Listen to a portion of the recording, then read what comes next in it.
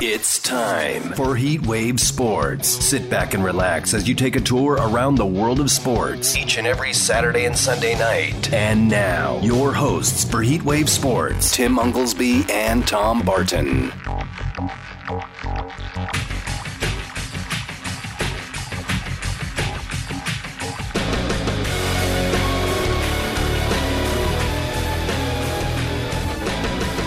Las Vegas, welcome everybody.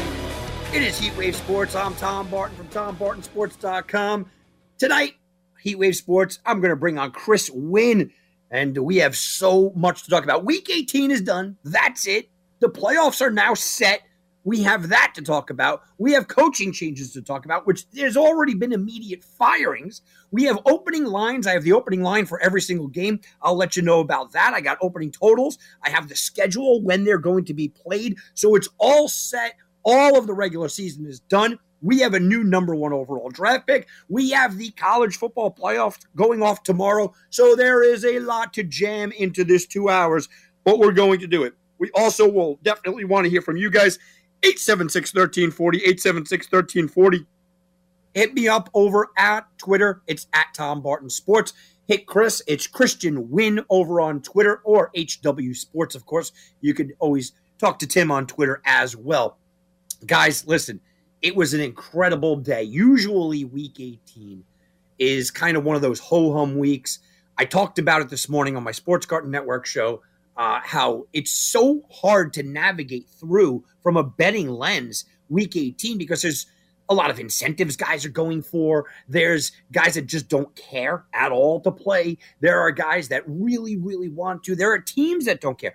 It's almost like the preseason. There are coaches that don't care. And then you have guys that just absolutely go for it. We had a couple of really big situations. Of course, the Detroit Lions. And then, of course, Lovie Smith also doing that in a little under the radar kind of way. So we'll get into all of that. The coaching changes, the national championship game, everything. But there's not a person on this earth that I would rather do, and this is no offense to Tim, okay, that I would rather do the show with tonight than Chris Wynn. Why? Because the Detroit Lions, with nothing to play for, went out there, and me and Chris was on my show this morning. Me and Chris were talking about it this morning, that this is the most dangerous guy. Dan Campbell, maybe you don't love him yet, but he is the most dangerous coach because he was going to have this team ready to play with nothing to play for, quote unquote. They went out there and played a fantastic game. Aaron Rodgers is sitting at home for the playoffs. Could we imagine that Aaron Rodgers and Russell Wilson would both be sitting at home? But how about the way they went out? Not only did they lose at home, in January, but they lost to a divisional opponent that had nothing to play for. And the reality is, Aaron Rodgers lost this for them. Yeah, you can blame the defense at the end. No. Aaron Rodgers, 3 interceptions. Aaron Rodgers' huge interception at the end was the difference in this game. Chris, I couldn't be more proud of your team. No question about it, Tommy. Good to join you as usual on a nice little Sunday night as we cap off the NFL regular season in style up there in Green Bay. One of the hallowed spots in all the NFL. Make no mistake about it, right, Tommy? And the Detroit Lions end the season with a 9-8 record, but still missed the playoffs. It was kind of surprising given that, we're kind of in an era, right, Mr. Barton, where when it comes to the playoffs in both the NFC and AFC, sometimes you'll get these teams that make the playoffs with not necessarily stellar records. Yet this year you've got a team that's over 500 that's going to miss the postseason, of course, and I'm talking about the Detroit Lions. So Aaron Rodgers and the Green Bay Packers was a team that had won 4 straight games and received plenty of help from other teams.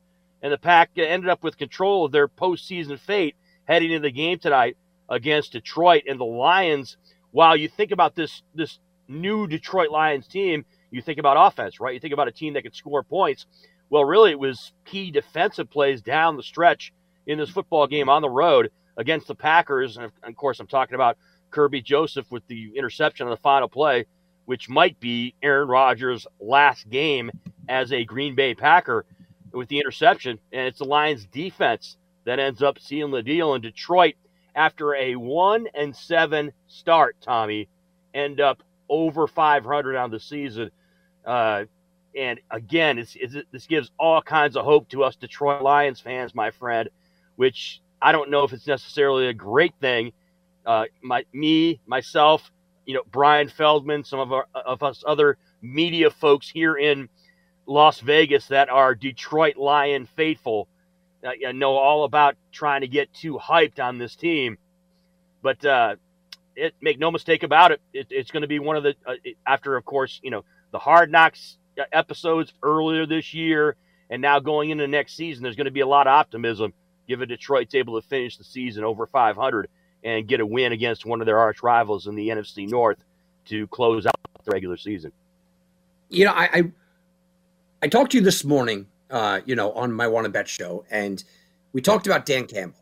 And I know that Dan Campbell is not known as, this actual, technician out there, right? It's more, as he put it himself, biting people's kneecaps and kind of guts. And we talk about coaches in his gritty and, nasty and getting it done. And he was brilliant tonight. Brilliant. And I don't throw that word around for tonight. I'm not saying for the entire season, but for tonight.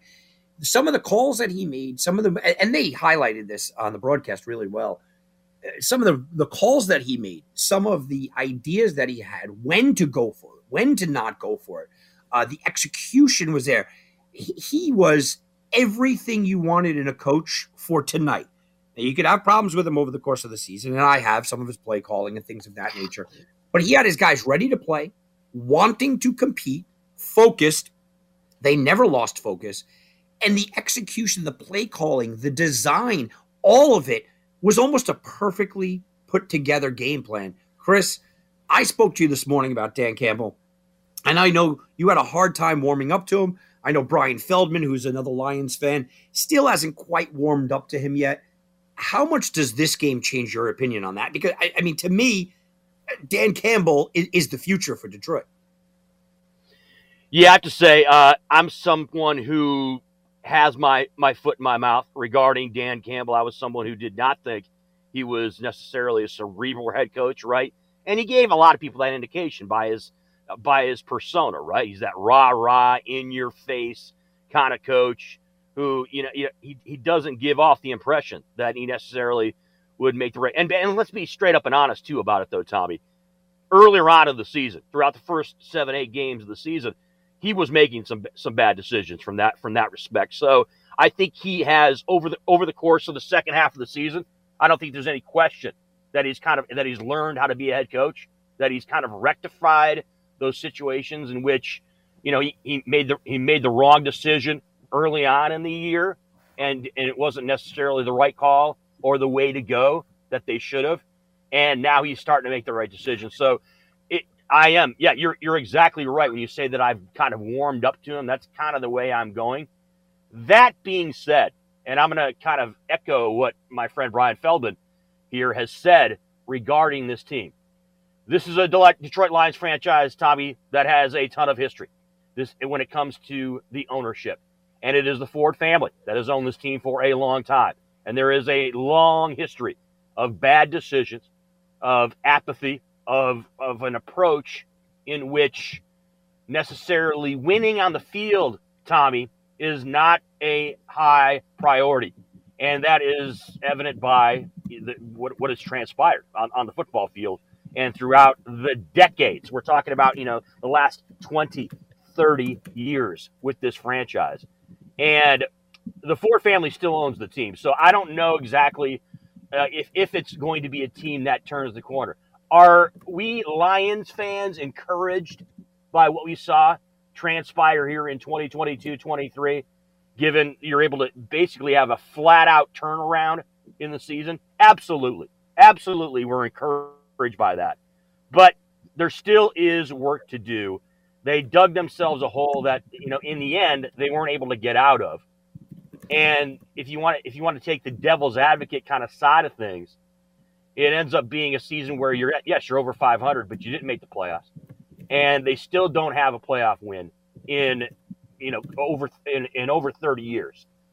They still are on the outside looking in when it comes to being one of the teams that is, year in and year out vying for an NFC playoff position.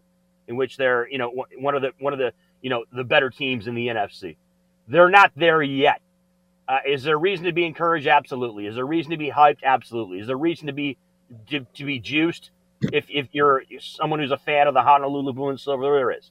But there's still kind of a wait and see attitude, Tommy, regarding this franchise, and it starts with getting a win in the postseason. I mean, they got to get one win in the postseason before we start jumping up and down and start waxing poetic on all things Dan Campbell and Brad Holmes and, the leadership and the powers that be, that is the Detroit Lions. And you still have the Ford family that has ownership there. So there's still that. Tommy, I guess what I'm in a long form I'm trying to say right now, there's still skepticism regarding the Ford family and the Detroit Lions moving forward, even though they do that 9-8 record. Let's talk about Aaron Rodgers. It looked like he was kind of saying farewell to Lambeau.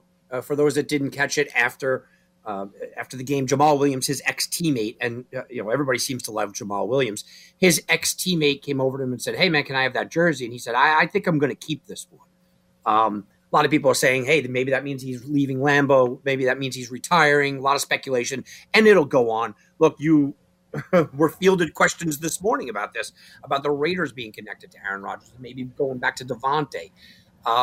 There's a lot swirling around Aaron Rodgers, like there always is. And one of my problems with Aaron Rodgers is he's a diva, and he wants these questions to be swirling around. I mean, that's what he wants. I don't think he did the jersey thing on purpose, but this is what he wants. Aaron Rodgers looked like Aaron Rodgers usually looks in January, which is bad tonight. He looked flat out bad. Now, it usually comes in the postseason. It usually comes before the NFC Championship game. We don't see it happen here, but Aaron Rodgers, 3 interceptions tonight. Aaron Rodgers getting picked off by a rookie at home in a play-in game. Aaron Rodgers, you can see over the course of the last year, Aaron Rodgers kind of hitting that wall. And before you go out there and tell me all his great stats, look, watch his play, guys. If you watch this play, we have watched this happen with some of the greats, right? Didn't Peyton Manning hit a wall, guys? Yeah, he did, okay? Drew Brees kind of hit that wall as well. The greats can still put up decent numbers, but they're not themselves. You can't compare Aaron Rodgers to the rest of the league. You have to compare Aaron Rodgers to what Aaron Rodgers was. And I think that he's going to do a lot of self-evaluating. I think he's going to do a lot of self-reflecting here and wonder if it's worth coming back. Wonder if all the drama is worth coming back and trying this again, because he has a legacy of failure. He has one trip to the Super Bowl that he had to go through a third-string quarterback to get there, barely beat that team. He had to go to one Super Bowl, and in his way to getting to one Super Bowl, there were horrific calls, specifically one horrific call that kind of gifted him there. His entire legacy is coming up short, and short of winning the Super Bowl, all you're doing is rebuilding onto that legacy again. I think Aaron Rodgers looks around Green Bay and says, I don't have anything here to prove. I got them their one ring, and no matter what happens, I don't think that this team is the team to take it. And I do think this is the last time we see Aaron Rodgers with Green Bay. I didn't last year, Chris. It felt different last year. I kept saying, oh, he's coming back. Oh, he's coming back. Oh, he's coming back. And I know he's under contract. Maybe it's Vegas. Maybe it's Miami where you're hearing rumors. Maybe it's New England. Wherever it might be, I do not see Aaron Rodgers playing for the Green Bay Packers next year. What do you think? Yeah, Tommy, there's no question. It seems like it is the end of an era type situation regarding Aaron Rodgers in Green Bay. Look, you, myself, and all of us at Heatwave Sports, the Heatwave Sports family, look, there's a lot of tongue-in-cheek when we talk about Aaron Rodgers across the board. As far as tonight's game, look, ho-hum from a stat standpoint, little over a couple hundred yards passing, the one touchdown. He was awful. Might be his final appearance at Lambeau Field. Look, but there also is the other side of things, and I'm not going to sit here and start, blasting all the things that Aaron Rodgers did from a statistical standpoint. The guy was a 4-time MVP, and for the most part, he owned my team, so I can't really talk too much smack about him. And although he's under contract for next season, Tommy, make no mistake about it, right? He's 39 years old. There is a question in his own mind whether or not he wants to continue playing. So retirement is a possibility, but we also understand that this is the NFL, and there's going to be teams out there that will probably be looking to take a stab at him and want him in camp coming up this fall and want him to be part of their franchise. This is a Packers team that missed the playoffs, right, for the first time, I believe, in Matt LaFleur's 4 seasons as a head coach there. So maybe it's time for the Packers where they want to move on and maybe go a different direction, i.e. Jordan Love or maybe someone else. So I don't think there's any question that there's a real possibility. That's going to be one of the dramas, again, in this offseason, right, Tommy, is Aaron Rodgers, will he or won't he go? What team is he going to end up on? Much like the situation surrounding Tom Brady down in Tampa Bay with him and maybe even a couple other quarterbacks, Jimmy Garoppolo, etc. So there's no doubt that there's going to be intrigue and interest when it comes to Aaron Rodgers as far as his career. But it is hilarious, and again, we say it tongue in cheek. Aaron Rodgers has the same number of Super Bowl wins as Matthew Stafford. I mean, that's when you say that out loud, Tommy, it's kind of hilarious, right? So he's got the same number of NFC championships as Rex Grossman. Oh boy, there it is. Yeah, gotta get that Chicago Bear in there. So, and during this game tonight, he had team of the 8th NFL player, I think, to have at least 5,000 career completions. So the guy, look, from a stat standpoint, he's got stats, and he's going to end up in the Hall of Fame. And he's probably, I'd say he's probably a top 15 quarterback of all time. I mean, I think that's fair. He's probably a top 15 quarterback of all time. And that sickens me to say it as a Detroit Lions fan, but that would happen to be the case. And look, I mean, it was a Packers team that was right there in the mix. They finished 8-9 on the season, and now it's going to be the Seattle Seahawks that earn that NFC's last playoff spot. On the heels of a kind of come from behind win against the LA Rams, Tommy, where they get in by the skin of their teeth. But I mean, it was remarkable, Tommy, how close my Detroit Lions were to getting to the postseason. If the Seahawks lose that game today, Detroit is in the playoffs, obviously, with the win against the Packers. So it was without question a wild finish to the NFC playoff picture today. It certainly was. Chris, you know what we're going to do? Let's take our time out here. When we get back, I want to go over all the lines. Look, I know we got to go over some of the games that happened today. Some of the games were important. Pittsburgh, Mike Tomlin's record. He's never had a losing record. We have some of that. But I want to go over the lines. I want to look at the lines. They've been released. I want to look at the schedule. I want to talk matchups. We're doing a preview here. We're doing a preview because we're the first show that's going to be on here that has the ability to do the preview with accurate lines, accurate numbers, and everything else. And guess what? They're playing on Saturday, Chris. So we're not going to be able to do this again. So let's take a quick time out. When we do get back, let's start talking about the playoffs right here on Heat Wave Sports. Now back to Heat Wave Sports. All right, guys, welcome back. Heat Wave Sports, the Super Sunday Night Edition. I'm Tom Barton from TomBartonSports.com with Chris Wynn sitting in for Tim tonight. We're going over everything in the playoffs. And Chris, listen, I had another winner today. I put it out there. You guys can go check it out right on my Twitter page. And I've been doing it one free winner a week with Believe Podcast Network. In the last 3 months, I have 2 losses. So, yeah, it's pretty good. Pretty good. But I ended the regular season, Chris, 60% at Tom Barton Sports. That's for all plays. Again, you guys could verify that a million ways. But Tom Barton Sports, I'm rolling right now. I came off of a December where I just absolutely dominated. Today, Pittsburgh was my play. They couldn't get into the playoffs, but let's talk about the teams that did get into the playoffs here. So let's talk Saturday. Okay, we have 2 games. The early game, when I say early game, it's an early game in Las Vegas, around the country. It is considered the early game. Around the country, though, it's the late game if it was a Sunday. But Niners, Seahawks, the opening line, Niners minus 10.5. Seahawks at 42.5 is the total. And the late game, the night game, which is really great spot for these 2 teams. I think they should both be highlighted. I love the quarterback matchup. The Chargers open up, as I predicted to Tim earlier today, as 2-point favorites over the Jaguars in Jacksonville. The total's 46.5. My real quick thoughts here on the Niners Seahawks. That line is just, it's got to go up. It's going to go up, and it should go up. I know they're division rivals. I know they played close to a 21-13 San Francisco win earlier in the year. I know that I get it, okay? I get that the Seahawks have won, 4 of the last 6, a different Seahawks team. The Niners are a machine right now. And forget about how they perform, to get on today. Look, they didn't have anything to play for today per se. They could have got the number 1 overall seed, but once they realized that was kind of done, they still just steamrolled people. The McCaffrey move is just so highlighted for the perfect player for the perfect team.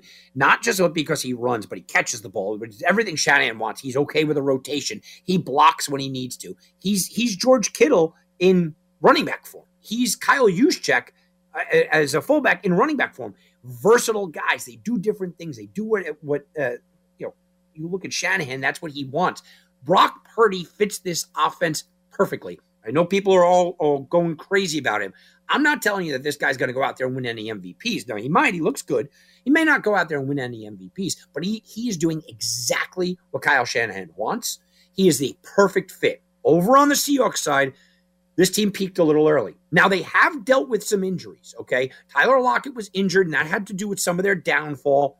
Tyler Lockett came back. He's looked really good, made a great catch today. Geno Smith was playing at an MVP level right around week 8 or 9. I was talking about Geno Smith should be in the top 5 in the MVP race, and he started to get that hype.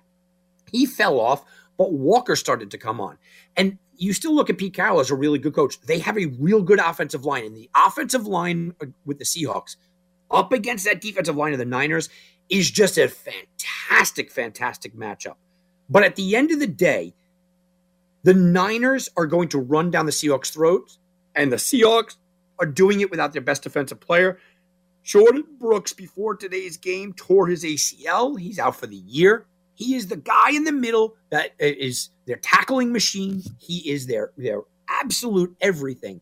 With a healthy Jordan Brooks, I would be leaning the double-digit points here. Without him, it's Niners or nothing for me. I'm sorry. Look, I'm not fully on the Niners bandwagon. I'm not fully there where they'll win the Super Bowl. I'm not there.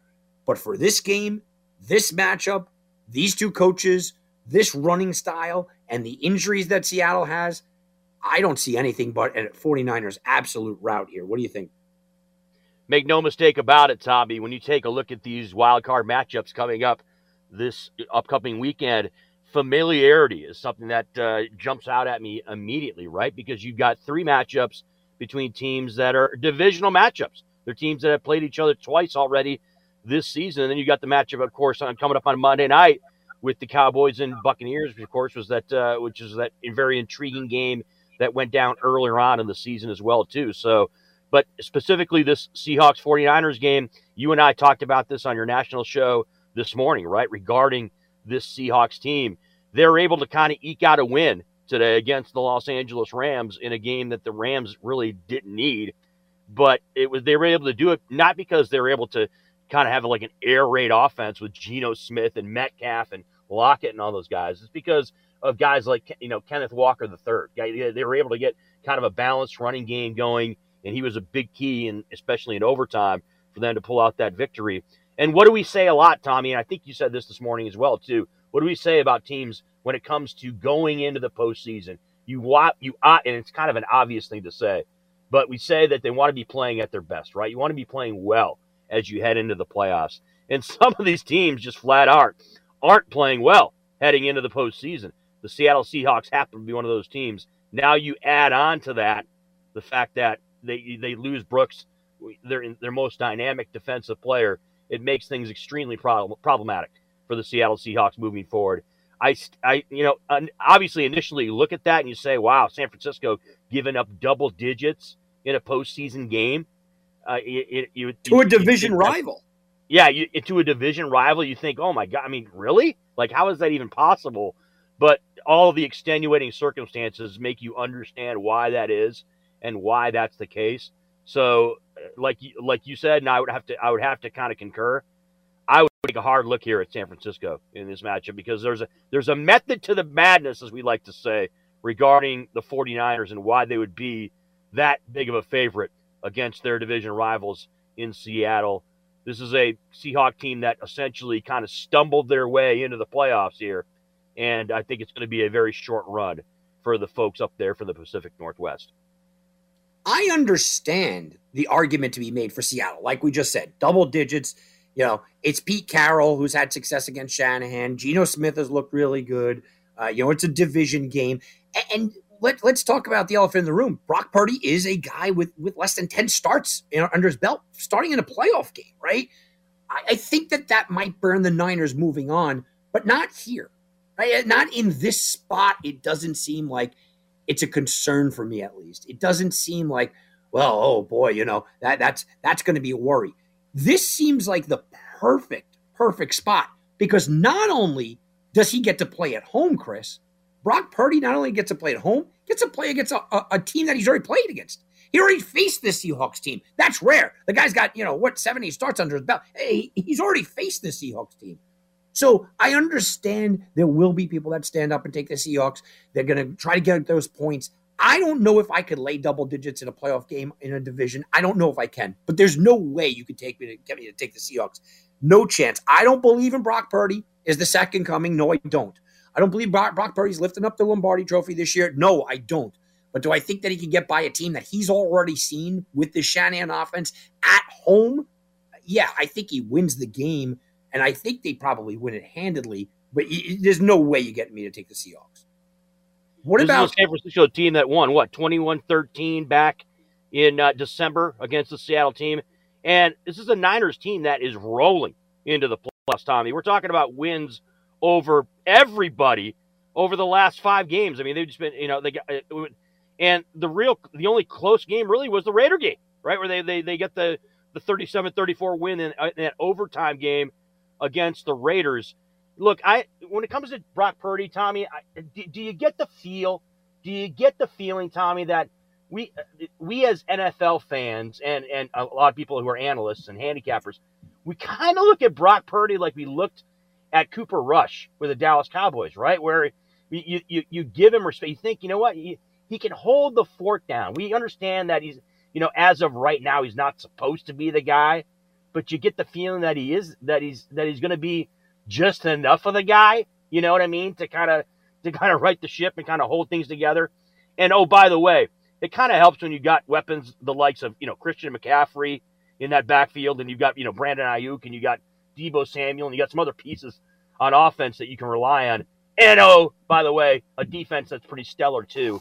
So it's not like it's Brock Purdy going out there trying to take on the world by himself. It's kind of a, he's just kind of a part of it, where he just has to be a piece that doesn't kind of screw things up. That's the way I feel kind of about Brock Purdy and about this San Francisco team. And it is kind of remarkable, though, when you think about it, where this is a San Francisco 49ers team that could absolutely head to the Super Bowl, Tommy, with Brock Purdy at quarterback. You could absolutely see it happening. So I happen to think that when you talk about the NFC out, and there's going to be other teams we're going to talk about, obviously, because of some of these matchups, San Francisco 49ers are right there live with anybody else that's in the NFC when it comes to getting to the big game coming up in February. I will say this. I don't know if he's just a placeholder. I think he fits this offense really well. And I think that they're going to have a serious conversation in San Francisco where is Trey Lance the guy next year, or is it Brock Purdy? I think he's clearly a talented guy, but I think he's less talented than Trey Lance, but I think he fits the system better.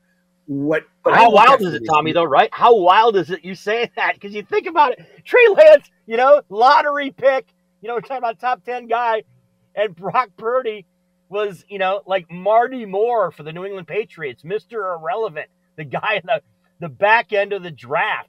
Like, you're exactly right. But isn't it kind of astounding when you sit back and you kind of soak that in, what you just said regarding Brock Purdy and the San Francisco 49ers? Chris, we're talking about the next game, which is easily my favorite game on the board. It is absolutely 2 powerhouse quarterbacks that can rule this league or come damn close to it with Mahomes and Allen and Burrow still living, but rule this league for a while. Trevor Lawrence and Justin Herbert. I told Tim earlier in the day, I said, Chargers, they're going to be favored. I thought they'd be 3-point favorite. It opens up at 2. I said they're going to be favored on the road against the Jags. And you saw they had that guy that does the election stuff, and he said it's a 50-50. All of our models say 50-50. And I get that. But if it's a 50-50, shouldn't the Jaguars be a couple of digits favorite? Jacksonville -2 made a little sense. But I knew the public overreaction, and I knew the sportsbook's overreaction was going to be everybody's going to love the Chargers. And everybody has loved the Chargers for a while. And it's still the Jags. And the Jags had a good year, and Trevor Lawrence has looked absolutely spectacular since about week 7 here. But it's still the Jags. So the sports betting world knew that money's going to come pouring in on the Chargers. Chargers are -2 right now. I would wager a guess that hits 3 right about Wednesday or Thursday. I think it is going to become early money on the Chargers. And why not? They are sexy, right? Oh, boy. They got that offense, that high-flying offense. Everybody loves it. They have the players. They have the names. They have the Pro Bowlers. Say the names with me. I mean, Bosa and Mack and Derwin James on defense. On offense, you got Eckler, you got Herbert, you got Allen, right? You have the players. You have everything in place. Here's my problem with the Chargers. They had everything in place last year, did not make the playoffs. Justin Herbert had nearly an MVP type of season last year, didn't make the playoffs. Justin Herbert for his career is a game under 500. Justin Herbert for his career is terrible, absolutely terrible as a favorite against the spread. Doesn't cover games that he's supposed to win. Justin Herbert and the Chargers are not very good on the road over the last few years. This is a long trip, okay? It's a night game, so that helps, but it's still a long trip from Los Angeles all the way to Jacksonville. It's a rowdy crowd in Duval. They might not be the greatest fans, or we might not look at Jacksonville like that, but it is a rowdy crowd. And I don't know if there's a coaching mismatch worse than Staley against Peterson. Look, I think Peterson's a good coach, but I've said it all along. Brandon Staley's got to go. I mean, he made the playoffs, and people are talking today about Sean Payton. What a disaster, horrendous call today to start his starters. It made no sense. He left them in there. Scott Hansen on the Red Zone channel continued to say all day long, we don't really know why they're still in there. And then Mike Williams gets injured in this game. He turned around afterwards, and Staley had no answers. He said, well, you got to suit 48 guys and blah, blah, blah. Well, Brian Daboll figured out a way to do it today, but you couldn't. I think that mismatch is massive. The fact that he knows that, maybe Sean Payton's looking over his shoulder, maybe Jim Harbaugh's looking over his shoulder, or one of the other coaches. Meanwhile, Peterson's there. He's done this. He's been here. He's got Trevor Lawrence playing at an elite level. Trevor Lawrence looks like the guy we all thought he was going to look like. I think it's a complete and utter lack of respect here by the Jaguars, but one that I saw coming, that they are an underdog at home. They're an underdog at home, not because they should be. They're an underdog at home because they're the Jaguars and their history is there. And they're an underdog at home because the public is going to love the Chargers. I look at this game and I go, if you're thinking that the Jaguars are not on equal footing with the Chargers, you haven't watched Jaguar games this year.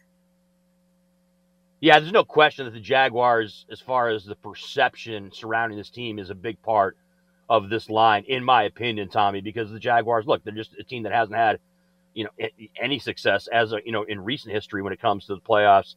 And, it's been like almost 20 years since they were really a team that could contend to go deep in the AFC. But that's changing a lot right now with this Jacksonville team. Obviously, you mentioned the stark contrast, my friend, stark, when it comes to the coaches here in Doug Peterson and Brandon Staley. Yeah, there's a reason why there's chatter around the head coaching position with the Chargers, because, look, they're 10-7 coming in the playoffs. They're not a team that was, say, 12-4 or 13-5 or 13-3. 13-4 and 12-5 going into the playoffs. So that and we've seen the utter mistakes that Staley has made when it comes to key spots. And I'm obviously talking about the Raider game a year ago. And so there's been others as well too.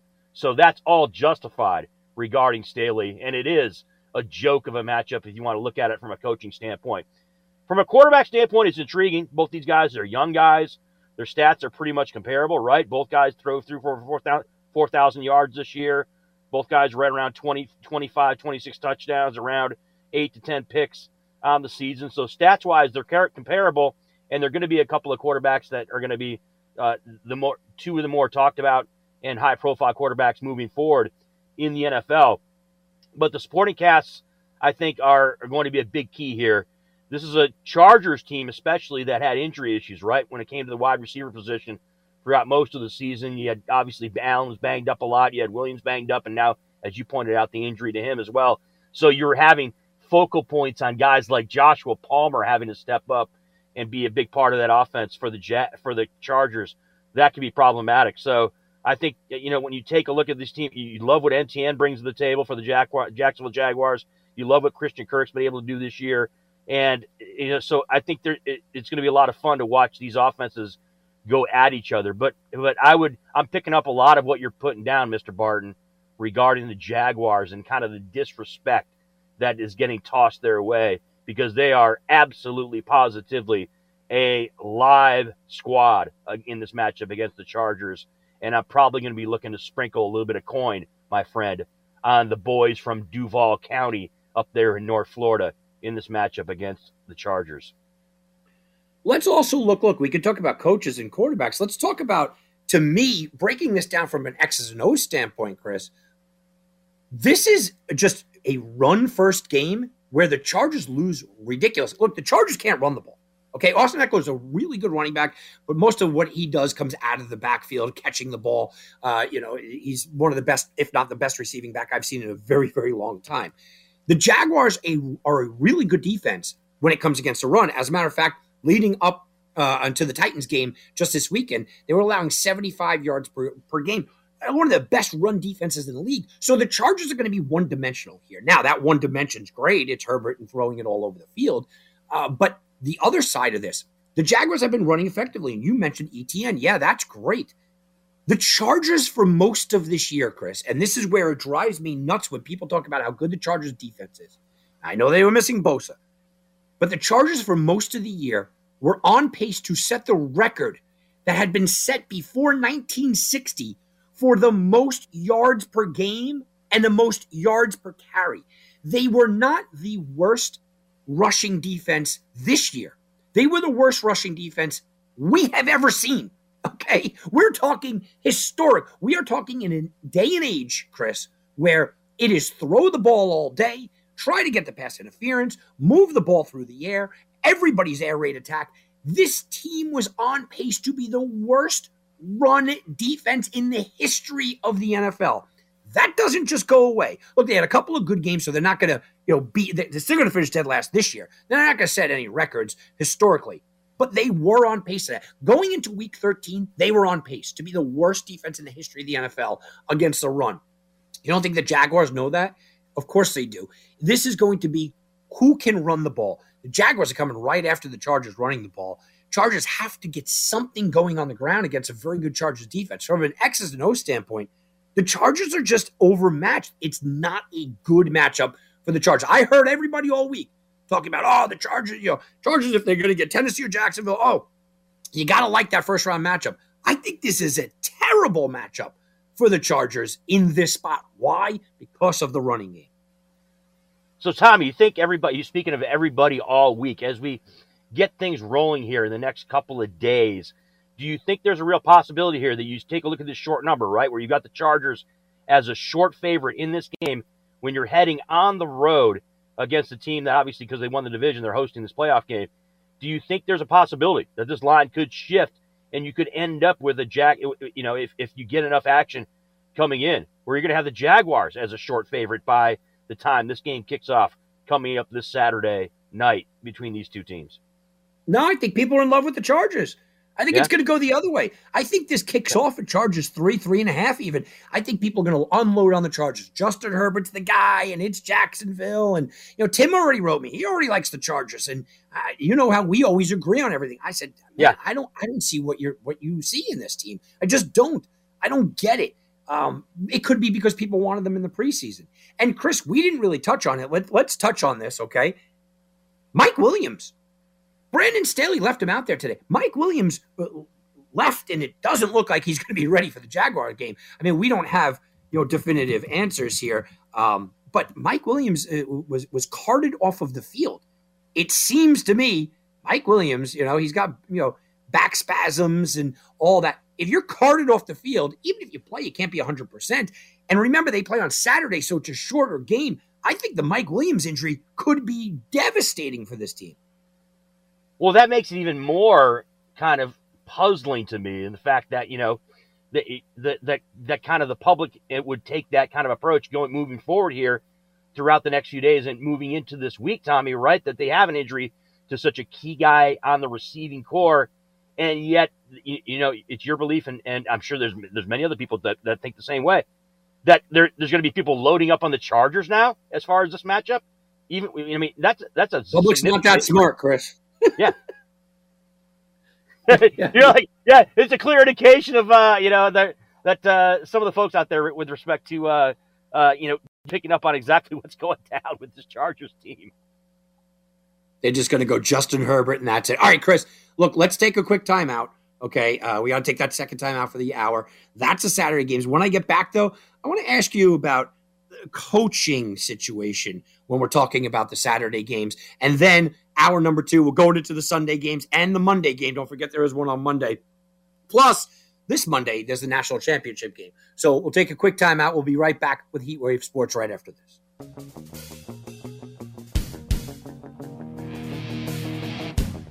Now back to Heat Wave Sports. All right, guys, welcome back. Heat Wave Sports.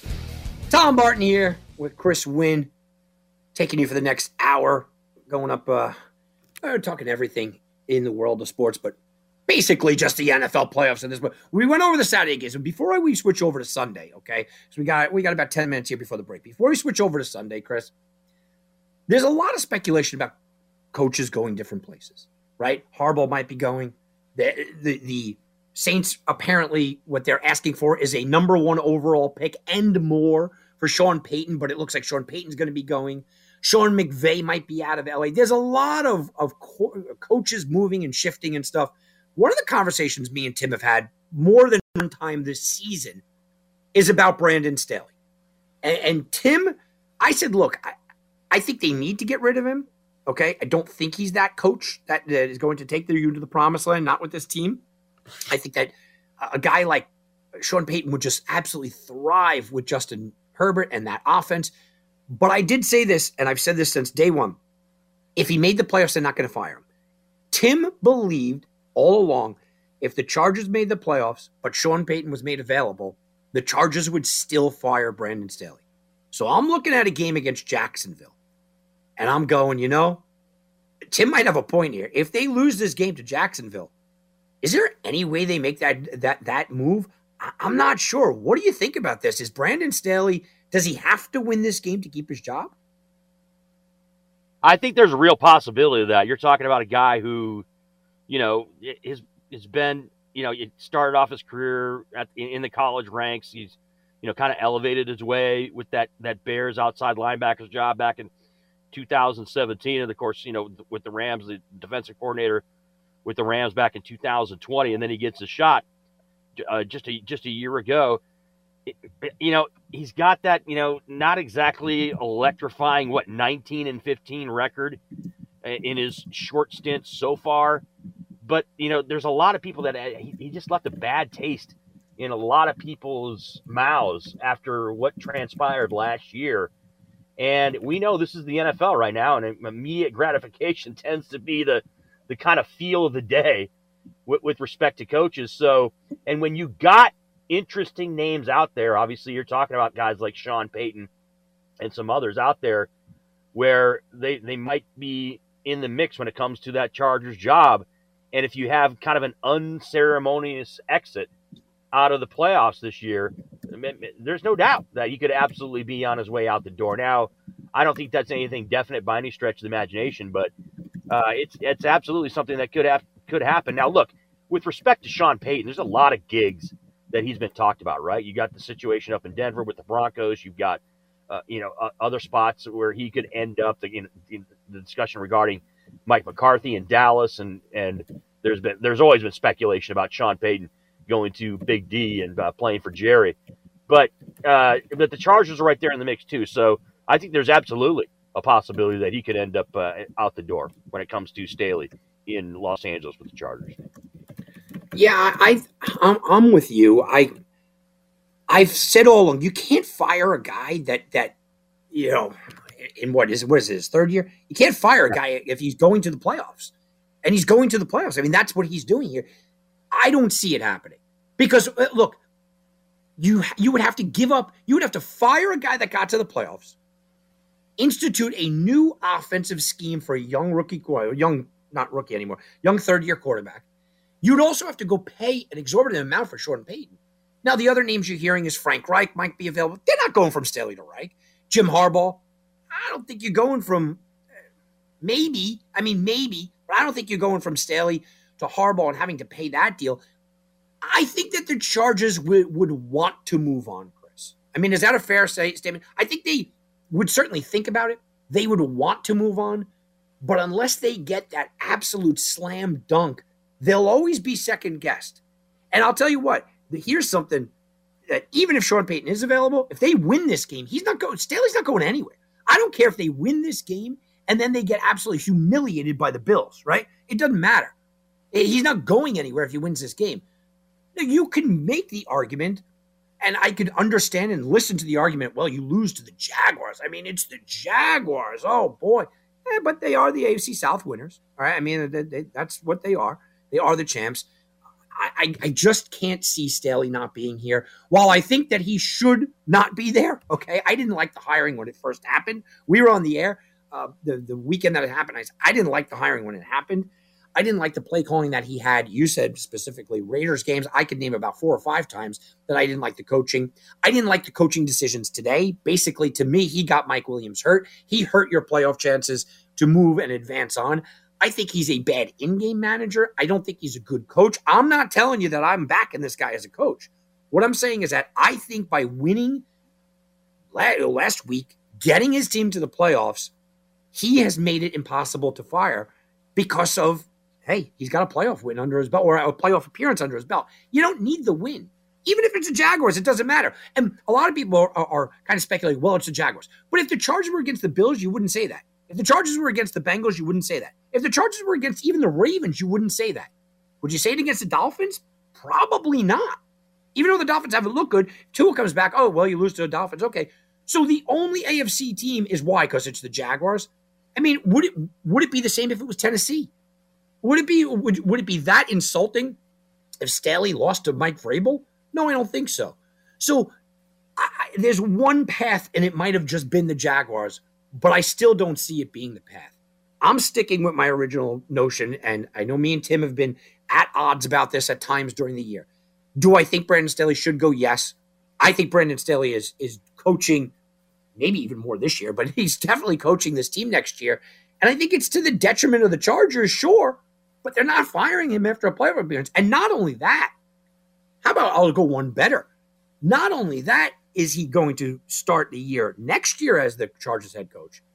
I think he buys himself a full year because even if they are just mediocre next year and maybe miss the playoffs, he's still going to get another year. Well, you made the playoffs the year before. I think Brandon Staley is there for the long haul in Los Angeles, for good or for bad. I'm still saying it's for bad, but I do think he's there for the long haul. Yeah, Tommy, as we roll towards the top of the hour here, I look a lot at the Staley situation in Los Angeles with the Chargers, much like I look at the Josh McDaniels situation here in Las Vegas, in that it's just too short of a sample size, right? Obviously, Staley's been there a little bit longer than McDaniels in Vegas with the Raiders. But, you've got basically, the 9-7 record a year ago throughout the first 16 games of the season. You talked about the mistakes that he made. He made 2 mistakes in that game, by the way, against the Raiders, where, in a win or tie type of scenario or go home situation. And when he came under scrutiny for that the 2 decisions, as far as, that failed 4th down conversion, and of course, everything that happened, at the end of that football game as well, too. But I think both franchises, both the Raiders and the Chargers, take the same approach. We're still gonna roll with them. And if they do lose to the Jaguars this next week, Tommy, the Chargers are going to find a way to rationalize around as to why they should keep Brandon Staley. Now, look, there's also kind of an element here, quickly, that, there's kind of a bigger and better deal element to this, right? Oh, if we can get maybe a Sean Payton, that'd be great, and that's an upgrade from Brandon Staley. If we could get a Jim Harbaugh, out of Michigan to come to the Chargers, instead of maybe the Colts or some other options that he has, then that's an upgrade. And then maybe they can rationalize around as to why they would get rid of him. But I'm kind of on board with you. I think that the Chargers are gonna keep rolling with Brandon Staley, regardless of the outcome of this year's playoffs. And they still believe that he could be their guy moving forward as they continue with the Chargers. All right, Chris, as we move forward, we're going to get into Sunday's games. Bills, Dolphins, Giants, Vikings, Ravens, Bengals, and the Monday Nighter, Cowboys, Buccaneers, Tom Brady against the Cowboys. Was there any doubt that was going to get the premier matchup? We're going to do all that in hour number 2. Stay right here. We'll be right back right here on Heatwave Sports. Now back to Heatwave Sports. All right, guys, hour number 2 here. Heatwave Sports. I'm Tom Barton from TomBartonSports.com. Sitting in with Chris Wynn. Go check him out on Twitter. It's at Christian Wynn. I'm at Tom Barton Sports over on Twitter. Check me out there. Check me out on TomBartonSports.com. Like I said, guys, look, the numbers just speak for themselves. I have multiple monitoring sites. And now, look, I'm giving away free plays on Believe Podcast Network. I've gotten 2 games wrong in 3 months there. It's all available to you. Go check me out at TomBartonSports.com. For less than $200, you sign up for $200 right now. You're getting every NFL play, every college, I'll give you the college football championship tomorrow, every college basketball play, every NBA play, and every NHL play from now until after the Super Bowl. You're getting it all, everything. There's no upgrades, there's no commission. It's TomBartonSports.com, guys. Also, go check me out, my YouTube channel. It's Tom Barton Sports.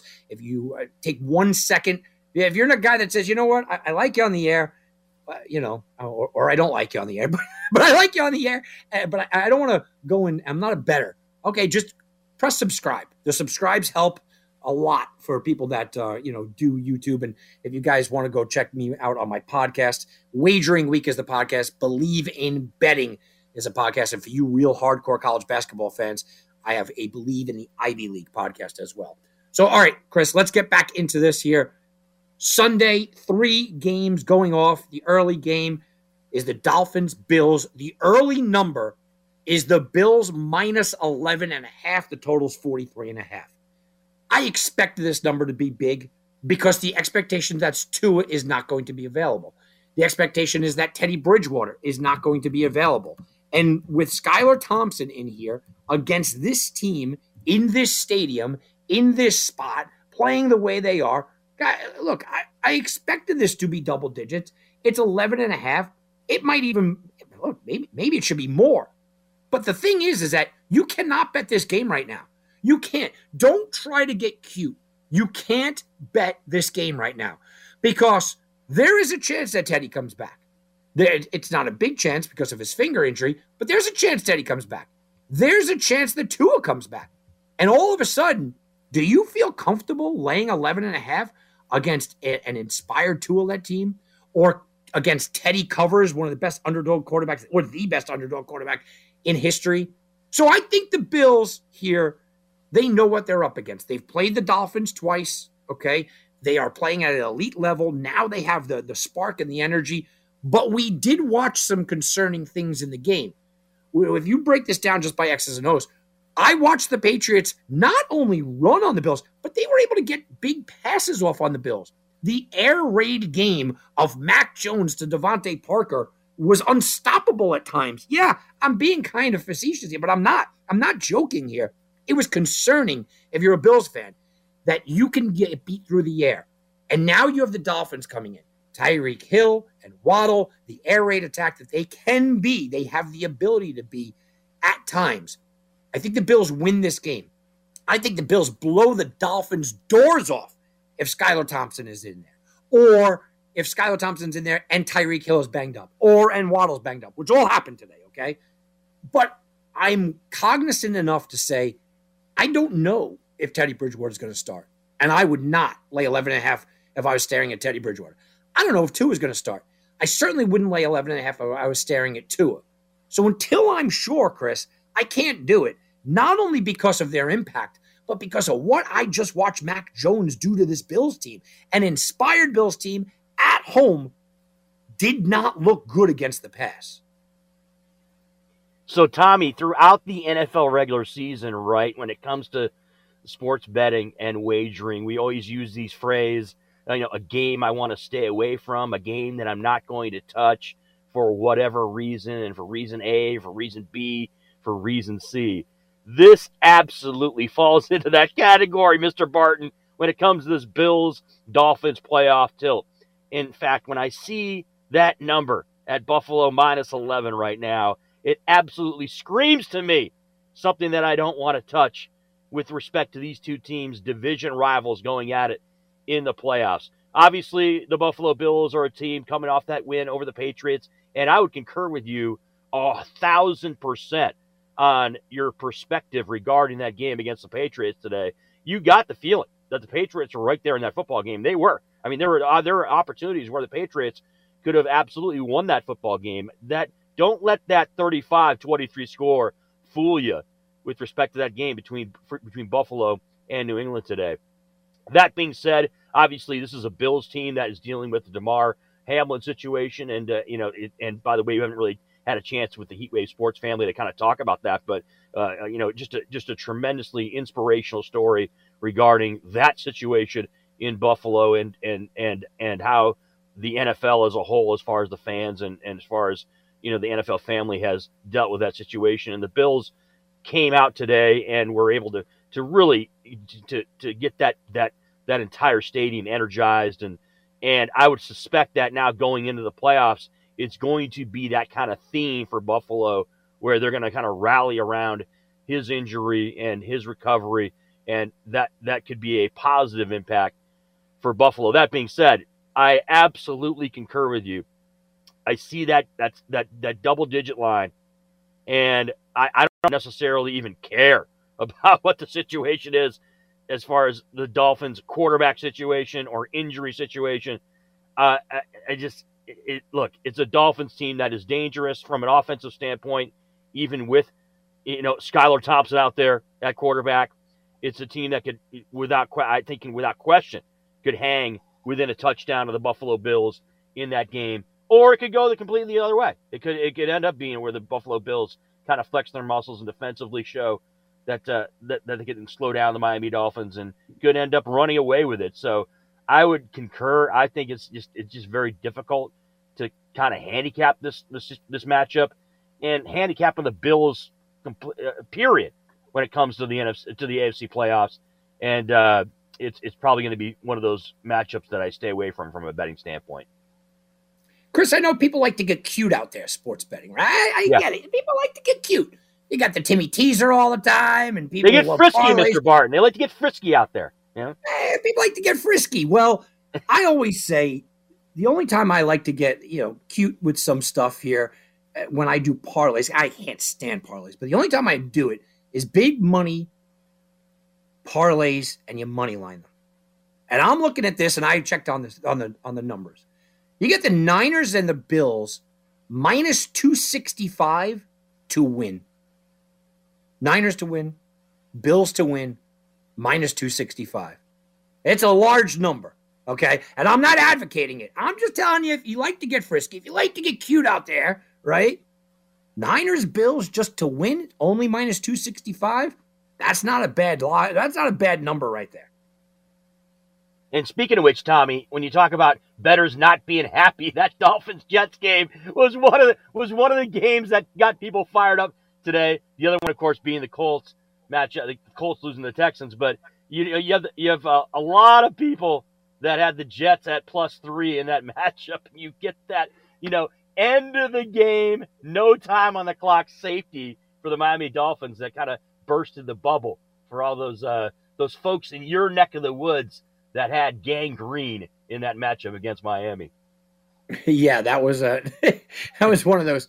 The ever so nasty safety on week 18. Exactly. I mean, those are tough ones. All right, let's go. You mentioned it. My neck of the woods. How about the Giants getting 3 points against the Vikings? The rhetoric around the Giants, and not just from people in New York, from around the country. I do my show nationally, right? My national broadcast. I get the same responses as I do from New York about this Giants team, and I've heard it since week about 8. You don't want to play this team. This is the team that's going to upset somebody in the playoffs. This is the team that, has the style and the kind of game that you don't want to face. They have a good coach. They have Saquon Barkley, who's a good running back. Daniel Jones has played at a pretty good level this year. The Giants were constantly beat down into people's heads for weeks, months even, that they are not the team you want to trifle with. You don't want to face them in the first round. You don't want to overlook them. The Giants could do this, and the Giants could do that. The Giants can be that team. Maybe they could be that. That's all you heard over and over and over. And in the same time frame, all that we heard, Chris, was the Vikings were not for real. Now, I've said it right away. I cashed my over bet. Before the year, I gave out the Vikings and Philly. I gave out 2 plays on this air for overplays, okay? Both of them cashed with no problem. But I did so because I knew of the soft schedule. But the Vikings set the record for most one-score wins in NFL history. And we've looked at the Vikings for months now, just like the Giants. Where the Giants were the dangerous team, everybody had made up their mind. Doesn't matter who the Vikings play in the first round, I'm going against them. I'm going against the Vikings in the first round because it doesn't matter. They're a soft team. They're a weak team. I see vulnerability. They're going to be a one and done. We've heard this since like Thanksgiving. The Vikings were a fake team. I'm betting against the Vikings when the playoffs come in 2 months. The Giants are the team nobody wants to face. I'm taking the Giants if they make the playoffs. This is all we heard. I'm still, with all that being said, Chris, I'm still shocked that the Vikings are only 3-point favorites here. I know that the Vikings have had their problems and their difficulties, okay? I do know that. But you still have a team that is generally unstoppable on offense when they need to be. Dalvin Cook and Madison run the ball at a clip that is nearly impossible to stop. You are just kind of hoping to slow that down. And then you have the receiving core. And the receiving core, that includes a guy they stole from your team, Hawkinson. And you have Thielen. You have Jefferson, one of the greatest receiving years ever. Kirk Cousins is playing at home, guys. Kirk Cousins is not going to be in prime time here, guys, right? Kirk Cousins is in a comfort zone in this spot. I know that the Giants are dangerous, and I know that we've had that beat into our head how dangerous the Giants are, and the Giants and the Giants and the Giants. And the Vikings defense is bad. I mean, it's just flat out bad. But I can't sit here and tell you that I don't think the line should be more. I'm not saying that the Giants can't cover, but I think the line, if this wasn't the narrative for both of these teams, I think that this line should have been 6.5 or so. The Giants are a very vulnerable team. The Vikings still got their numbers. They still got their wins, even if they're winning close games. I'm a little shocked that it's 3, and I'm seeing early money coming in on the Giants where it might push it to 2.5. Well, Tommy, I see that line, and I think about, obviously, its recent history, right, between these two teams. These two teams met back, I believe, on the 24th of December. And what was the final score? Vikings won that game 27-24 in that tilt. So that might have something to do with it. Now, you look at both these teams going down the stretch. There's a lot of Jekyll and Hyde for both of these teams. With the Minnesota Vikings, right? They get blasted on New Year's Day by the Green Bay Packers, and yet they've had, a couple of nice wins, but a couple of losses, especially in division, with that loss to Green Bay, and they lost to Detroit also later on in the season as well. With the New York Giants, same type of situation, lose to the Eagles today, but they, were able to get the blowout win over the Colts.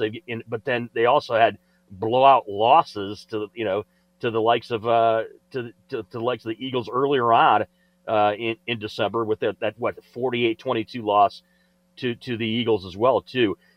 We talked about Brandon Staley right earlier in the show and kind of the vitriol and kind of the feeling towards Brandon Staley. It's kind of the opposite when it comes to Daboll with the Giants. I mean, there's a lot of love for him as a head coach, and there's thoughts that he's the guy there with the Giants. He's done, and the thought is that he's done a tremendous job, and rightfully so, as the Giants are in the postseason. But there's no doubt that if you just had the average Joe, Tommy, the average Jane, taking a look at this matchup, and you see Minnesota only a 3-point favorite against the Giants, it is kind of eye-opening.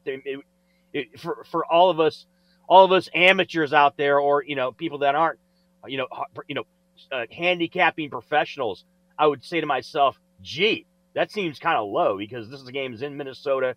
This is a Vikings team that, look, we've been talking about this Vikings team for the last 2-3 seasons, When are they going to be that team that makes the run? When are they going to be that team that's going to be one of the marquee teams in the NFC that could actually go to a Super Bowl and maybe even, break that glass ceiling that is Minnesota Viking, Buffalo Bills, Super Bowl futility? When are they going to be that team? You get kind of a feeling they could actually do that, and especially given the kind of landscape that is the NFC playoff picture this year. And you think that this would be the first step to doing that would be handling their business against the likes of the New York Giants. So I do see that number, and I got to say, Mr. Barton, it's a number that I would take a look at and say, oh my gosh, I'd be feeling pretty solid if I'm going to lay those 3 points taking the Minnesota Vikings in this matchup against the New York Giants. These two did play before. By the way, every team played. Niners, Seahawks played. Chargers, Jaguars played. Dolphins, Bills played. Ravens, Bengals played. Cowboys, Bucks played. And the Giants and Vikings played all this year. In that game, Daniel Jones may have played the best game I've ever seen Daniel Jones play with 334 passing. He looked really crisp and really good. Do I expect that performance to be repeatable? Or do I expect Kirk Cousins, the 12 catches from Jefferson? I got to look more into this game, because I get why people are so down on the Vikings, and I get why people like the Giants so much. I still look at this and I go, it's still a division winner, home field in the playoffs, in this spot. Oh, this could get tricky. What about Ravens-Bengals? Okay.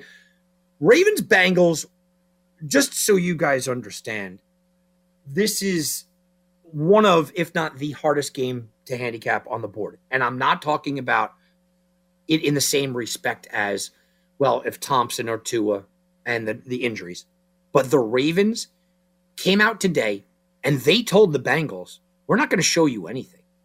We're not going to let you know anything. We don't care about this game.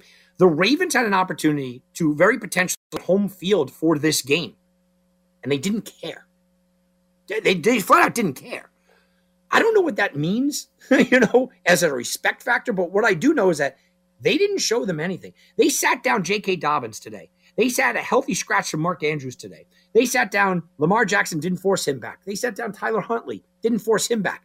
They let Anthony Brown, and guess what? It was a pretty competitive game. This Ravens defense over the last 5 weeks have allowed 12 points per game. Now, here's the problem. Their offense has scored 11 points per game coming into this week. Coming into this week, the Ravens defense, you could argue, since Roquan Smith has come aboard, is the best defense in the NFL. You could argue that. They're getting a touchdown here. Getting a touchdown, if you forget about all the other stuff, you are going up against a division rival that you played competitively with a third-string quarterback, your backup running back, your backup tight end. Okay, your three best offensive players were out of this game. You played competitively with because your defense was able to play competitively. Since Roquan Smith entered this team, their defense is absolutely phenomenal. And you're giving them 7 points. I get the love for the Bengals. And all of a sudden, you start to feel that groundswell of the Bengals. Everybody's loving the Bengals now, right? Here we go. They're going back to the Super Bowl. Joe Burrow's fun to root for. Everybody loves Jamar Chase and Higgins. Oh, here we go. The Bengals are the talk of the town. The Bengals are who everyone's looking at. The Bengals are the conversation piece. I get it. And here come the Ravens. Harbaugh has success against the Bengals. By the way, the Ravens already beat the Bengals. When everyone was healthy, they held them to 17 points before Roquan Smith got there. Interesting. Harbaugh has a good history and lots of success against the Bengals. Okay, interesting. Harbaugh decided today that it was better to not let the Bengals see their playbook than to win potentially home field advantage. Ooh, that'll tell you something about the confidence he has in what is coming next week. Now, I don't have any inside information that Lamar Jackson is going to play. But the way that I saw the guys sitting down today, I believe that he plays. And I believe that if you jump on this number early and you can get this 7 number, I know it's 6.5 or 7, you can get that 7 number early, that'll be a bargain if Lamar plays. Now, the question is, look, how effective will Lamar be? He's coming off of an injury. He's obviously a physical guy. His game relies a lot upon him being as crisp as possible. I understand all that. But I'm looking at this game and I'm going, I get a defense that has been extraordinarily good over the last 5 games. I get a running game that'll be nice and crisp. J.K. Dobbins looked good coming back. Mark Andrews got a day to rest. Harbaugh has something up his sleeve. And you get Lamar Jackson back, by the way, maybe playing for a contract. If the Ravens beat the Bengals, you have to pay Lamar after what we just watched, the display of 11 points per game when he's not in there. I am all over the Ravens, hoping that I get the Lamar Jackson +7. If I'm sitting there holding the bag at +7 and I have to watch Anthony Brown, I'm probably going to be burning the ticket before it even starts. Yeah, Tommy, make no mistake. It's going to be super interesting to see if this line right now sitting at 6.5, it does get it up to 7 because of, the skepticism and just the uncertainty regarding the Ravens from a personnel standpoint going into this football game. Now, looking at the game today between these two teams, you can't read too much into it given the personnel situation with the Baltimore Ravens in this matchup. It was a game that obviously the Bengals built the lead and then ended up kind of holding on for the victory. It wasn't exactly a spectacular second half for Cincinnati, but this is a Bengals team that ends up is going to be a decent favorite in this matchup. And what comes into play when it comes to playoff games, Tommy, a lot that can't happen that happened in the game today. It's turnovers, right? I mean, the Baltimore Ravens had a ton of, I think they had 4 turnovers in the game. Obviously, you can't have that happen in the playoffs if you're the Baltimore Ravens next week and be successful. So that's something they're going to want to rectify if you're Baltimore. But make no mistake about it, I'm kind of on board with you. I think if Lamar Jackson is in the mix, is on the field for the Baltimore Ravens, and you're able to get close to a touchdown, that seems like it is absolutely the way to go. That being said, I mean, look, this is a Cincinnati Bengals team again, also coming off. They were on the field when the whole Damar Hamlin situation happened. That was the same field that was played on today, where that situation went down, and it seems like that from a psychological standpoint, the team has taken the right approach to it and has been able to bounce back. It was a team that ends up with a solid record on the season. They are the defending AFC champions, and they're going to look to prove that wasn't a fluke a year ago. And so there is that kind of aura surrounding this Cincinnati Bengals team, and I think that they're going to look to kind of prove everybody, all their doubters and detractors, wrong with a kind of a convincing, and they're going to want to go out there and be convincing against the likes of the Baltimore Ravens coming up this weekend. The Bengals do struggle against the Ravens this year. They have scored 2 offensive touchdowns in each one of the games. That's it. Yeah. So, it's a matter of bend but don't break. Hold them to field goals. They've not been able to run with Joe Mixon for whatever reason. The Bengals have completely kind of abandoned Joe Mixon and the run. It didn't make any sense. I know he's catching a lot of balls out of the backfield, but that hasn't made any sense. And I think that the Ravens defense is just not getting the credit that they deserve. Today's number looks like a big number, right? I mean, you said it. Look, turnovers. The Bengals scored 27 points. One of them was a defensive touchdown. So the Bengals scored 20 points. You're talking about the defense was overcoming 4 turnovers. A rookie quarterback. Their defense played really well against this high-flying Bengals team. And it's not a fluke. They did it earlier in the year. This is what this team is. I like defenses. I like running games, and I like points. This kind of has all the makings of it. But if Lamar's not in there, I don't know if I could do it. All right, and this is a team, too, right, Tommy, that plays a lot of close games when you're talking about the Cincinnati Bengals. Yeah, they had a few games earlier on in the season in which they won, which were blowouts. But there are a lot of the games this year, you're talking about 3-point wins, 4-point wins, right? Even right around a touchdown. So this isn't a Bengals team that necessarily flexes their muscles and goes out there and just lays waste to teams. And I wouldn't expect that to be the case either in this matchup against the Ravens. So when you see that number floating up around a touchdown, it gets you all kinds of giddy, Mr. Barton, to take a look at the Baltimore Ravens and lay a little money on the visitors from Baltimore. And they tend to lose those close games. This year, they lost to the Steelers in overtime by 3, lost to the Cowboys by 3, lost to the Ravens by 2. Their losses are close losses. Now they beat the Patriots, again, another fringe playoff team, beat the Patriots by 4, beat the Chiefs by 3, the Titans by 3, Steelers by only a touchdown when the Steelers were not who we thought they were, the Saints by only 4 points. You are right. They play a ton of close games, and when they play the upper competition, it seems like they almost play down to that competition, if that makes some sense. All right, let's go to the Monday game. Cowboys, Bucks, Tom Brady at home. Tom Brady has never lost against the Cowboys. The Bucks have not been very good at home, but the Cowboys looked atrocious today in a game where they sort of needed. The Cowboys coming in had looked really good. They had allowed 17 or less points in 3 straight games. Dak Prescott coming into this game had passed for 70% completion percentage for the last 3 games. The Cowboys were rolling. The Cowboys have the number 9 overall passing defense. The Cowboys have one of the top pass rushing defenses in the league. Everyone's looking at the running game. Yeah, Ezekiel Elliott and Pollard, they are a good combination, but Dak was playing at an elite level. Dak did not look good this week, and I'm trying not to make too much of it. But man, the Cowboys didn't look good. Bucks, meanwhile, who cares about this game? I'm not even talking about this one. The Bucks went through a stretch where they basically they didn't score 20 points.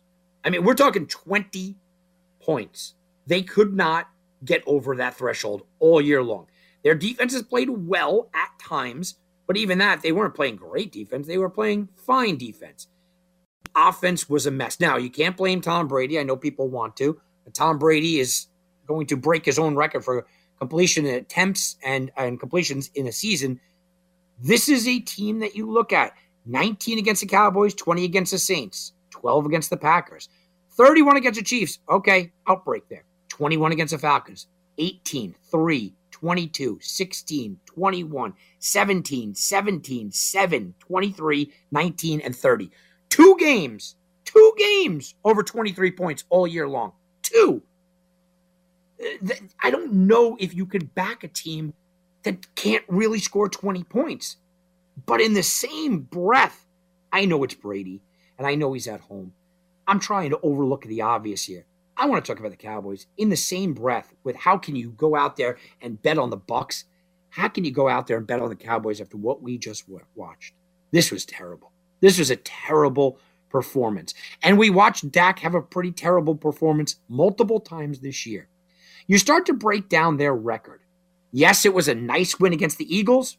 That was without Jalen Hurts. Commanders and Titans were 2 non-playoff teams. They lost to the Jags, playoff team. So I'm going to not count that Eagles game because that was not a starting quarterback. Go back to the Texans and Colts. Oh, nice wins. Neither one of them are a playoff team. How about the Giants? 8-point win against the Giants at home. Okay. Vikings, I know they destroyed the Vikings in their one sole game, but they also lost to the Packers. Beating up on the Bears, beating up on the Rams, beating up on the Commanders. This is what they've done this year. If you remove basically, their wins against the Giants, outside they have 1 win. They have 1 win against the Vikings that you feel comfortable with. The others are against non-playoff teams, and most of them cellar dwellers. I don't trust Dak Prescott laying points. I don't trust Dak Prescott laying points on the road. I think the Cowboys' defense is good, but it's shown a lot of vulnerability lately. I'm looking at this Bucks team, and I'm going, maybe I'm nostalgic about Tom Brady at home. Maybe Tom Brady found something. I know the Bucks have been broken. I get it. But it's still Tom Brady getting points at home on a Monday night in the playoffs. I'm going to be the old man that you just have to teach me the hard way. Teach me that Brady's finished. I'm not sure he is here, Chris. There's no doubt that the Dallas Cowboys flat out laid an egg here on the final day of the regular season in this matchup against their division rival in Washington. And Dak Prescott was not only not good, he was just atrocious, right? I mean, it was just absolutely horrendous showing. He had a pick 6, threw for hardly any yards, just had a bad game. And if you're just going to look at Dak Prescott's stats in a vacuum, you don't like having, high double-digit interceptions that he's had this year. And with respect to what you talked about regarding the Cowboys this year, right, during the regular season, look, they had a stretch where obviously Dak was injured. Cooper Rush won every single game he started. That's a big, this is a Cowboys team that was 12-5, and Cooper Rush was undefeated in that stretch. So it's very misleading. Now, that being said, you do like what they bring to the table offensively. You talked about it with Pollard and Ezekiel Elliott in the backfield. One of the more stellar, backfields in the NFL. You like CeeDee Lamb, an almost 1,400-yard receiver there for them. And when Dak Prescott is going, you like him as well, too, obviously. But this is the Dallas Cowboys, and we talk about, recent history when it comes to the NFC playoffs. This is a Cowboys team that hasn't won or hasn't made a significant run in the postseason since the mid-'90s. I mean, since you and I were both much younger bucks and running around back in the 90s, Mr. Barton, this is a team that's wallowing. And look, Jerry Jones talked about it after the game today. He said they're going to use that loss today to Washington as motivation going into the playoffs. But look, I talked about this like a matter of 10, 15 minutes ago. You don't want to be hobbling going into the playoffs, and that's exactly what the Cowboys are doing. And you're playing against a team in Tampa Bay. Yeah, you've got the GOAT over there. They've had some issues from an offensive standpoint all year long. I was expecting more out of Leonard Fournette this season than I've gotten. I was expecting more out of that receiving core than I've gotten, even though Mike Evans has, over 1,100 yards on the season and has been okay. But, I get the feeling, Tommy. I get the feeling the Bucs defense could be highly problematic for this Dallas Cowboys team. And if you have a Cowboys team that's reeling coming into the playoffs and and the Bucs are able to get, maybe a couple of big defensive plays, i.e. a pick six or something along those lines, or a couple of turnovers, it could be disaster time for the Dallas Cowboys. And you could have the rumblings once again of Mike McCarthy for his job if the Bucs end up winning this football game, Tommy, and the Dallas Cowboys end up bowing out of the playoffs for yet another year where they're expected to be a team that can run deep and maybe even make it to the Super Bowl. It's going to be high drama, to say the least, Tommy, if the Cowboys end up going down in this football game. Chris, what about some totals out here? Niners, Seahawks, 42.5. Chargers, Jaguars, 46.5. Dolphins, Bills, 43.5. Giants, Vikings, 47. Ravens, Bengals, 44. Cowboys, Bucks, 44.5. Unders, once again, a bettor's friend, ending the season at just under 57%. If you just went out there and bet every single under, every single game, just under 57%. Actually, the last 2 weeks have been leaning towards the over. Is it crazy? I'm looking at these six totals and I'm going, I want to bet six unders. I won't, but I want to bet all six unders. Maybe the Giants Vikings go over. Maybe the Bills go nuts against the Dolphins, right? But Ravens Bengals, that has 17-14 written all over it. Bucks Cowboys, I just talked about how the Bucks can't even get to 20 points. That has 2017 written all over it. Chargers Jags, I think there's a lot of running. I know everybody wants the offenses. That has 23-20 written all over it to me, right? Niners Seahawks, I don't know if the Seahawks score. I don't know if the Seahawks score. And you look at all these games, I'm going, I'm not going to do it. But man, if I just load up and I took six unders, Chris, I think the worst I do is 3-3. Yeah, Tommy, you're talking about it, right? As far as going out there and betting parlays. And if I were a guy, Mr. Barton, that did, partake in a little parlay action, I'd absolutely take a look at that type of scenario in which I would load up on the unders. And the reason why is one team's going to burn. We discussed it earlier on in the show. It's that the familiarity, right, of these teams. Every one of these teams has played against each other here in the 2022-23 season. So that would lend you to think, okay, so that means that, they understand, the certain aspects of the opposing team. And therefore, you're going to get, the defenses are going to be able to kind of hold their own. And you're going to see lower scoring football games. And so you get that idea. That's where that idea comes from and that belief comes from. So there's no doubt about it that I take a look and you see these, these numbers like 46, 44.5, these numbers that are, right there teetering. They're not, there's a method to the madness, right? There's a reason why you're not seeing totals of in the 50s when it comes to a lot of these games, is because you're expecting to get those 23, the 23-20 football games or 23-17 type of deals that go down. So to me, it makes a lot of sense. And again, going back to what you're saying, Tom Barton's not on board with the parlays. I don't know. I might have to sprinkle, my friend, a little bit of ducats on a little multi under parlay when it comes to some of these tilts and rolling around this weekend. Don't do all 6. You'll go 5-1 and not make any money on a parlay. Exactly right. Yeah. Right. Don't do that. That's why I'm looking at. I'm just going, man. If I just go, I won't do. I don't do that. But if I just wanted to do all 6, worst I'm coming out is 3-3. The worst I'm coming out is 3-3. So yeah, it's might be worth a look here. All right, Chris, let's take our time out. Okay, when we get back, got to talk a little bit about the national championship game, and I want to get your opinion on some of the coaches that we have talked about. If we have some time, we're going to throw a couple of names out there. What is the viability of them coming here to Las Vegas? What is the viability of them even coaching? Because we don't know. The 2 biggest names, we don't even know if they're going to coach in Harbaugh and of course, obviously Sean Payton and the speculations going on there. So I want to get your thoughts on the coaching carousel, but we have to preview the national championship game. Georgia TCU tomorrow. I'm going to tell you really how just absolutely important it is that TCU wins, even though they're 13-point underdogs. All that and more right after this, right here on Heatwave Sports. Now back to Heatwave Sports. All right, guys, welcome back to the Super Sunday Night Edition of Heatwave Sports. I am Tom Barton from TomBartonSports.com here with Chris Wynn at Christian Wynn over at Twitter. Go check him out. And Chris, I'm looking at this national championship game, and I talked about this morning on the show, and I asked a question: how big do I go for national championship games? And my answer was smaller than ever. Right? Usually, national championship games are so well lined. I try to stay away. Now, I know that this line opened at 13 and a half. It jumped up, never quite got to 14. I saw 13 and a half. You could get it minus 105 at a point. It went all the way down to 11 and a half and then kind of back up.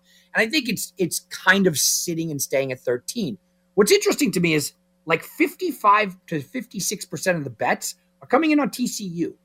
And we see a lot of money line bets on TCU. Now, just for comparison, I'm going to explain something to everybody.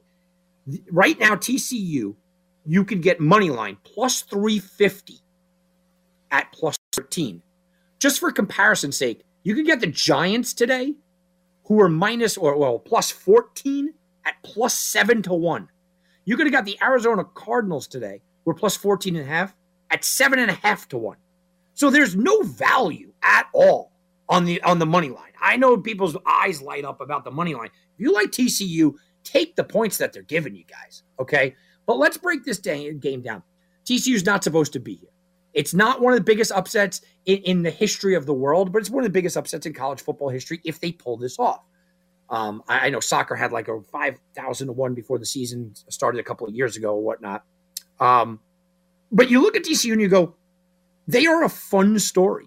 And sometimes people kind of get enamored with the fun story.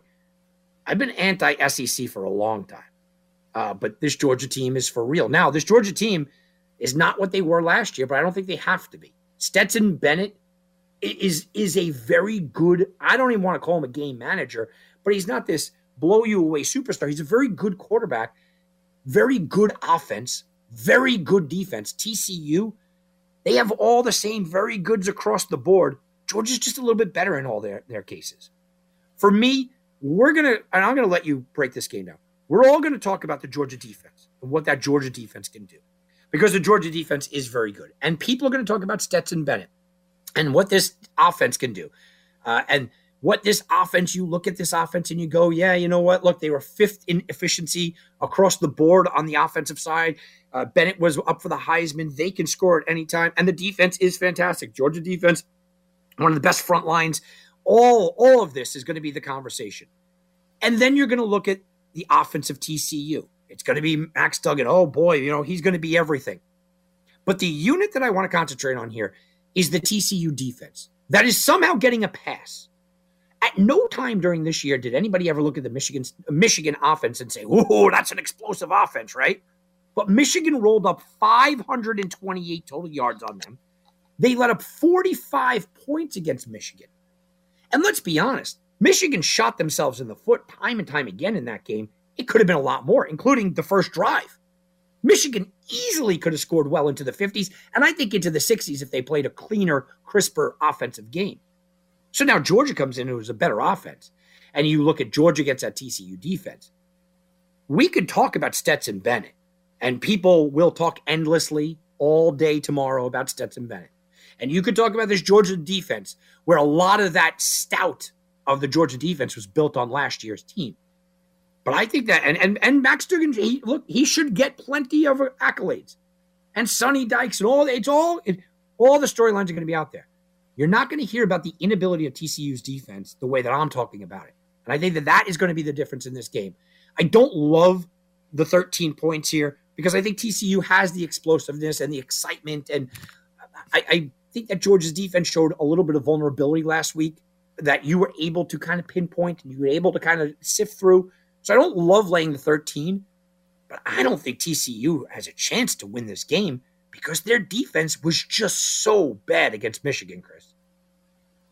So as Carl Spangler, a.k.a. Bill Murray, said in Caddyshack, Mr. Barton, it's a Cinderella story is exactly what this TCU Horned Frogs is all about, my friend. They get, coming off that win, obviously, over Michigan, where they put up a 51 spot. This is a Horned Frogs team, Tommy, that scored a ton of points during the regular season. A lot of games you looked at, in the box score with this TCU team where they're up around 40, 50, 60, and even 70 points.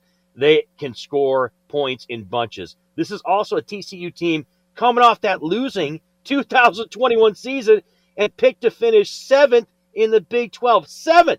They weren't even ranked in Sonny Dykes' first year as coach going into the season. Now they'll play for their first national championship since 1938 because of that improbable win over Michigan. They're able to you like the intestinal fortitude, right? Because they get out to the lead and then they're kind of able to withstand that frenetic second half surge that Michigan had to hold them off in the Fiesta Bowl and win that football game. But now you're facing the likes of Georgia, right? Who has been, all they do has been winning for the past 2 seasons, basically, down there in Athens with this team. You talked about Stetson Bennett, who's looking to continue to build on his legacy as the quarterback there at Georgia. And, the Bulldogs end up, and they were in a fight with the Ohio State Buckeyes. And there was really only a couple games all season long where this Georgia Bulldog team was tested, right, Tommy? I mean, they had the matchup, I believe, midway through the season against Missouri. That was pretty close. But other than that, and then, of course, the matchup against the Buckeyes in the semifinal, this was a team that pretty much handled every one of their opponents all season long. So you wonder about Georgia as far as, having a little bit of overconfidence going up into this matchup, given they are such a big double-digit favorite. And you talked about kind of the line movement with respect to this line, and it makes sense because you figure, again, the average bettors out there, which the majority of us are, go out there and they see a team that's a 13-point favorite in the national championship game, and what do we think? Oh, yeah, TCU is getting no respect, and I got to lay some money on TCU because they're getting so many points. And I think that's what led to that line getting down to around 11.5 and now getting back up to where it sits with the William Hill line that I'm checking out on my app, which is around 12. It's at 12.5 right now. So, I mean, it's understandable as far as the line movement, but I'm racking my brain, Mr. Barton. I'm trying to figure out ways to think that the Horned Frogs are going to be able to hang in this football game, and I it's really difficult to do. You love what Bowers brings to the table for this Bulldogs offense. I think that Georgia is going to be, from a defensive standpoint, obviously we understand where they're at, despite the fact that they have injuries to a couple key guys on defense. They're still, one of the more formidable defenses in all of college football. And I think that the defense for Georgia ends up being the difference here. And I think it's very much justified, Tommy, very much so, that they are a double-digit favorite in this matchup against the Horned Frogs. Yeah, it's one of those stories that you almost get caught too much up into the story, Chris, as opposed to the reality of the situation. The story sounds great. Nobody wants a repeat champion. The story sounds great about TCU. I can't, not that I don't, but I very much lean away from a team that I don't think is going to win the game, but I just love the points. I try not to do that. If I want the points, then I think the team has a chance to win the game. I'm not sure I feel like TCU has a chance to win the game. So I think we both have Georgia winning. I don't know if we both have Georgia covering, but we both have Georgia winning. Real quick, we've got about 10 minutes to go here, Chris. I wanted to talk to you about the coaching searches that we did kind of touch on. And The newest things are, of course, Sean Payton. Well, you know what? They want a first round pick. They want more than a first round pick. Jim Harbaugh, is he coming? Is it possible? I know he's meeting with Indianapolis. He was in Indiana to kind of meet with them. He has Indianapolis ties. Lovie Smith was fired today, or released today, however you want to say that, in a very nice way, along with the general manager in Houston. Not that it was their fault, but they're gone. Frank Reich's name has been circling out there. You look at just the litany of people. McDaniels might be fired. McVay might walk away from the job. The Denver Broncos are in connection with Jim Harbaugh. All of the coaching searches out there, all of the things swirling. What do you feel is kind of the biggest story here that will come to fruition? And where do you think someone is the best fit? Even Cliff Kingsbury, by the way, who signed till 2027, they're exploring his contract and his options. So it seems like nobody's safe. What's the best fit for you that you think is going to happen? Yeah, well, obviously there's going to be a little bit of a regional bias on my part here as to what I think is the most interesting and intriguing story as far as coaches going into the offseason. That's Jim Harbaugh, right? You're talking about a guy who is coaching at his alma mater, one of the premier college football programs in the country, a guy that was in a Super Bowl, ironically, against his brother, in which he lost. So he's got, without question, obviously NFL ties, being a quarterback and someone who, you know, comes from a coaching family. And you have some interesting possible destinations, right? For Jim Harbaugh, you've got that in the situation with the Indianapolis Colts, right? He played there. He's got his name up in the Ring of Honor there at Lucas Oil Stadium. He's, I don't think his number's retired there with the Colts, but he was a prominent quarterback, obviously, in the NFL for Tom Barton, Chicago Bears, and, of course, the Colts as well, too. So there is that connection with him and Jim Irsay as far as the Colts are concerned. There's also this question, too, right, Tommy, with Jim Harbaugh. What's more important to Jim Harbaugh? Is it winning a national championship at his alma mater at Michigan, which, he obviously fell short this year. He wasn't able to do it. But if he came back, he'd have all kinds of opportunities maybe to possibly reach that goal and still do that. Or is it him going back in the NFL as a head coach and winning a Super Bowl? Which is, I think that's a burning question that none of us really know the answer to, except for Jim, as to whether or not what's more important. And I would tend to lean toward, I'm telling you, Tommy, I would tend to lean towards the Super Bowl. I think he wants to get back in the NFL and coach in the NFL. And so if that's the case, and if that's the motivation, I don't know if he goes to the Colts, because I think if you're Jim Harbaugh, wouldn't you rather go to maybe Los Angeles with the Chargers, given that they have that roster has you look in the next 2-3 seasons, that's a team that would have more opportunity to win a Super Bowl than the Indianapolis Colts would, considering their roster and the direction of that franchise right now. Or there may be some other spots around the NFL where he'd have a better chance. I think that's really is going to be the kind of the question that a lot of football fans are asking, and that's going to be in the offseason is going to be what people are talking about. Look, I get it. Sean Payton obviously won a Super Bowl with the New Orleans Saints. He's a very credentialed coach. He's a background. He's an intriguing guy, and there's going to be some interest as far as where he goes, and of course, what the deal is going to be as far as the Denver Broncos coaching search, what they're going to do, what direction that franchise is going in, and there's some other coaches out there as well too that are out there that people are going to be interested in. But I really think, Tommy, that the Jim Harbaugh saga is the way I'll put it, is kind of going to be on the forefront when you're talking about football coaches and what opportunities they may have going into this offseason. Yeah, I'm looking at the Sean McVay stuff. When Stafford announced, I just talked about this 2 weeks ago on my show, when Stafford announced that he was coming back, I said, well, we know that Aaron Donald was thinking about retiring, McVay was thinking about walking away, and Stafford, there had been rumors about retiring. When I heard Stafford was coming back, my immediate response was, I guess McVay and Donald sat down and said, okay, guys, we're going to run this back one more year. Maybe not. Sean McVay looks like he's got one foot out the door. And everyone's like, well, he's burnt out. And he says, I'm not saying he's not. And I'm not saying he doesn't have life outside of football. What I am saying, though, is that he's got his ring. He's a coaching icon. He's got his tree of coaches. And he looks at the dumpster fire that he's leaving behind because they have no draft picks for like 25 years, right? I mean, this team is going to be in a just an absolute tailspin spiral for the next 5 to 10 years with no draft picks, terrible cap space, aging players. I'm not shocked that McVay is going to walk away, but I think that he is definitely that Rams job is going to be an intriguing one because who do you fill? Who wants it? How do you fill it? That's going to be an intriguing job out there.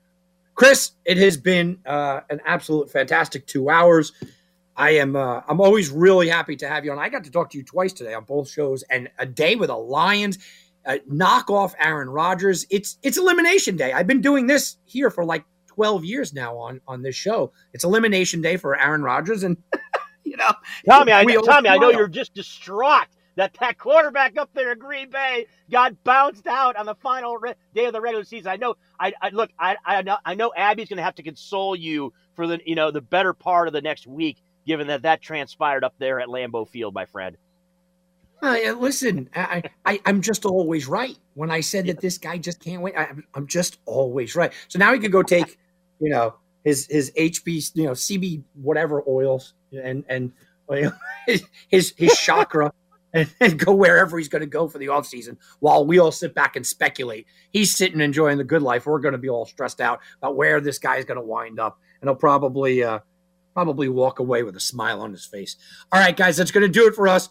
For Chris Wynn, go check him out on Twitter. It's Christian Wynn. You can hear him everywhere in Las Vegas, every single station it seems, but his home is always with us here at Heatwave Sports.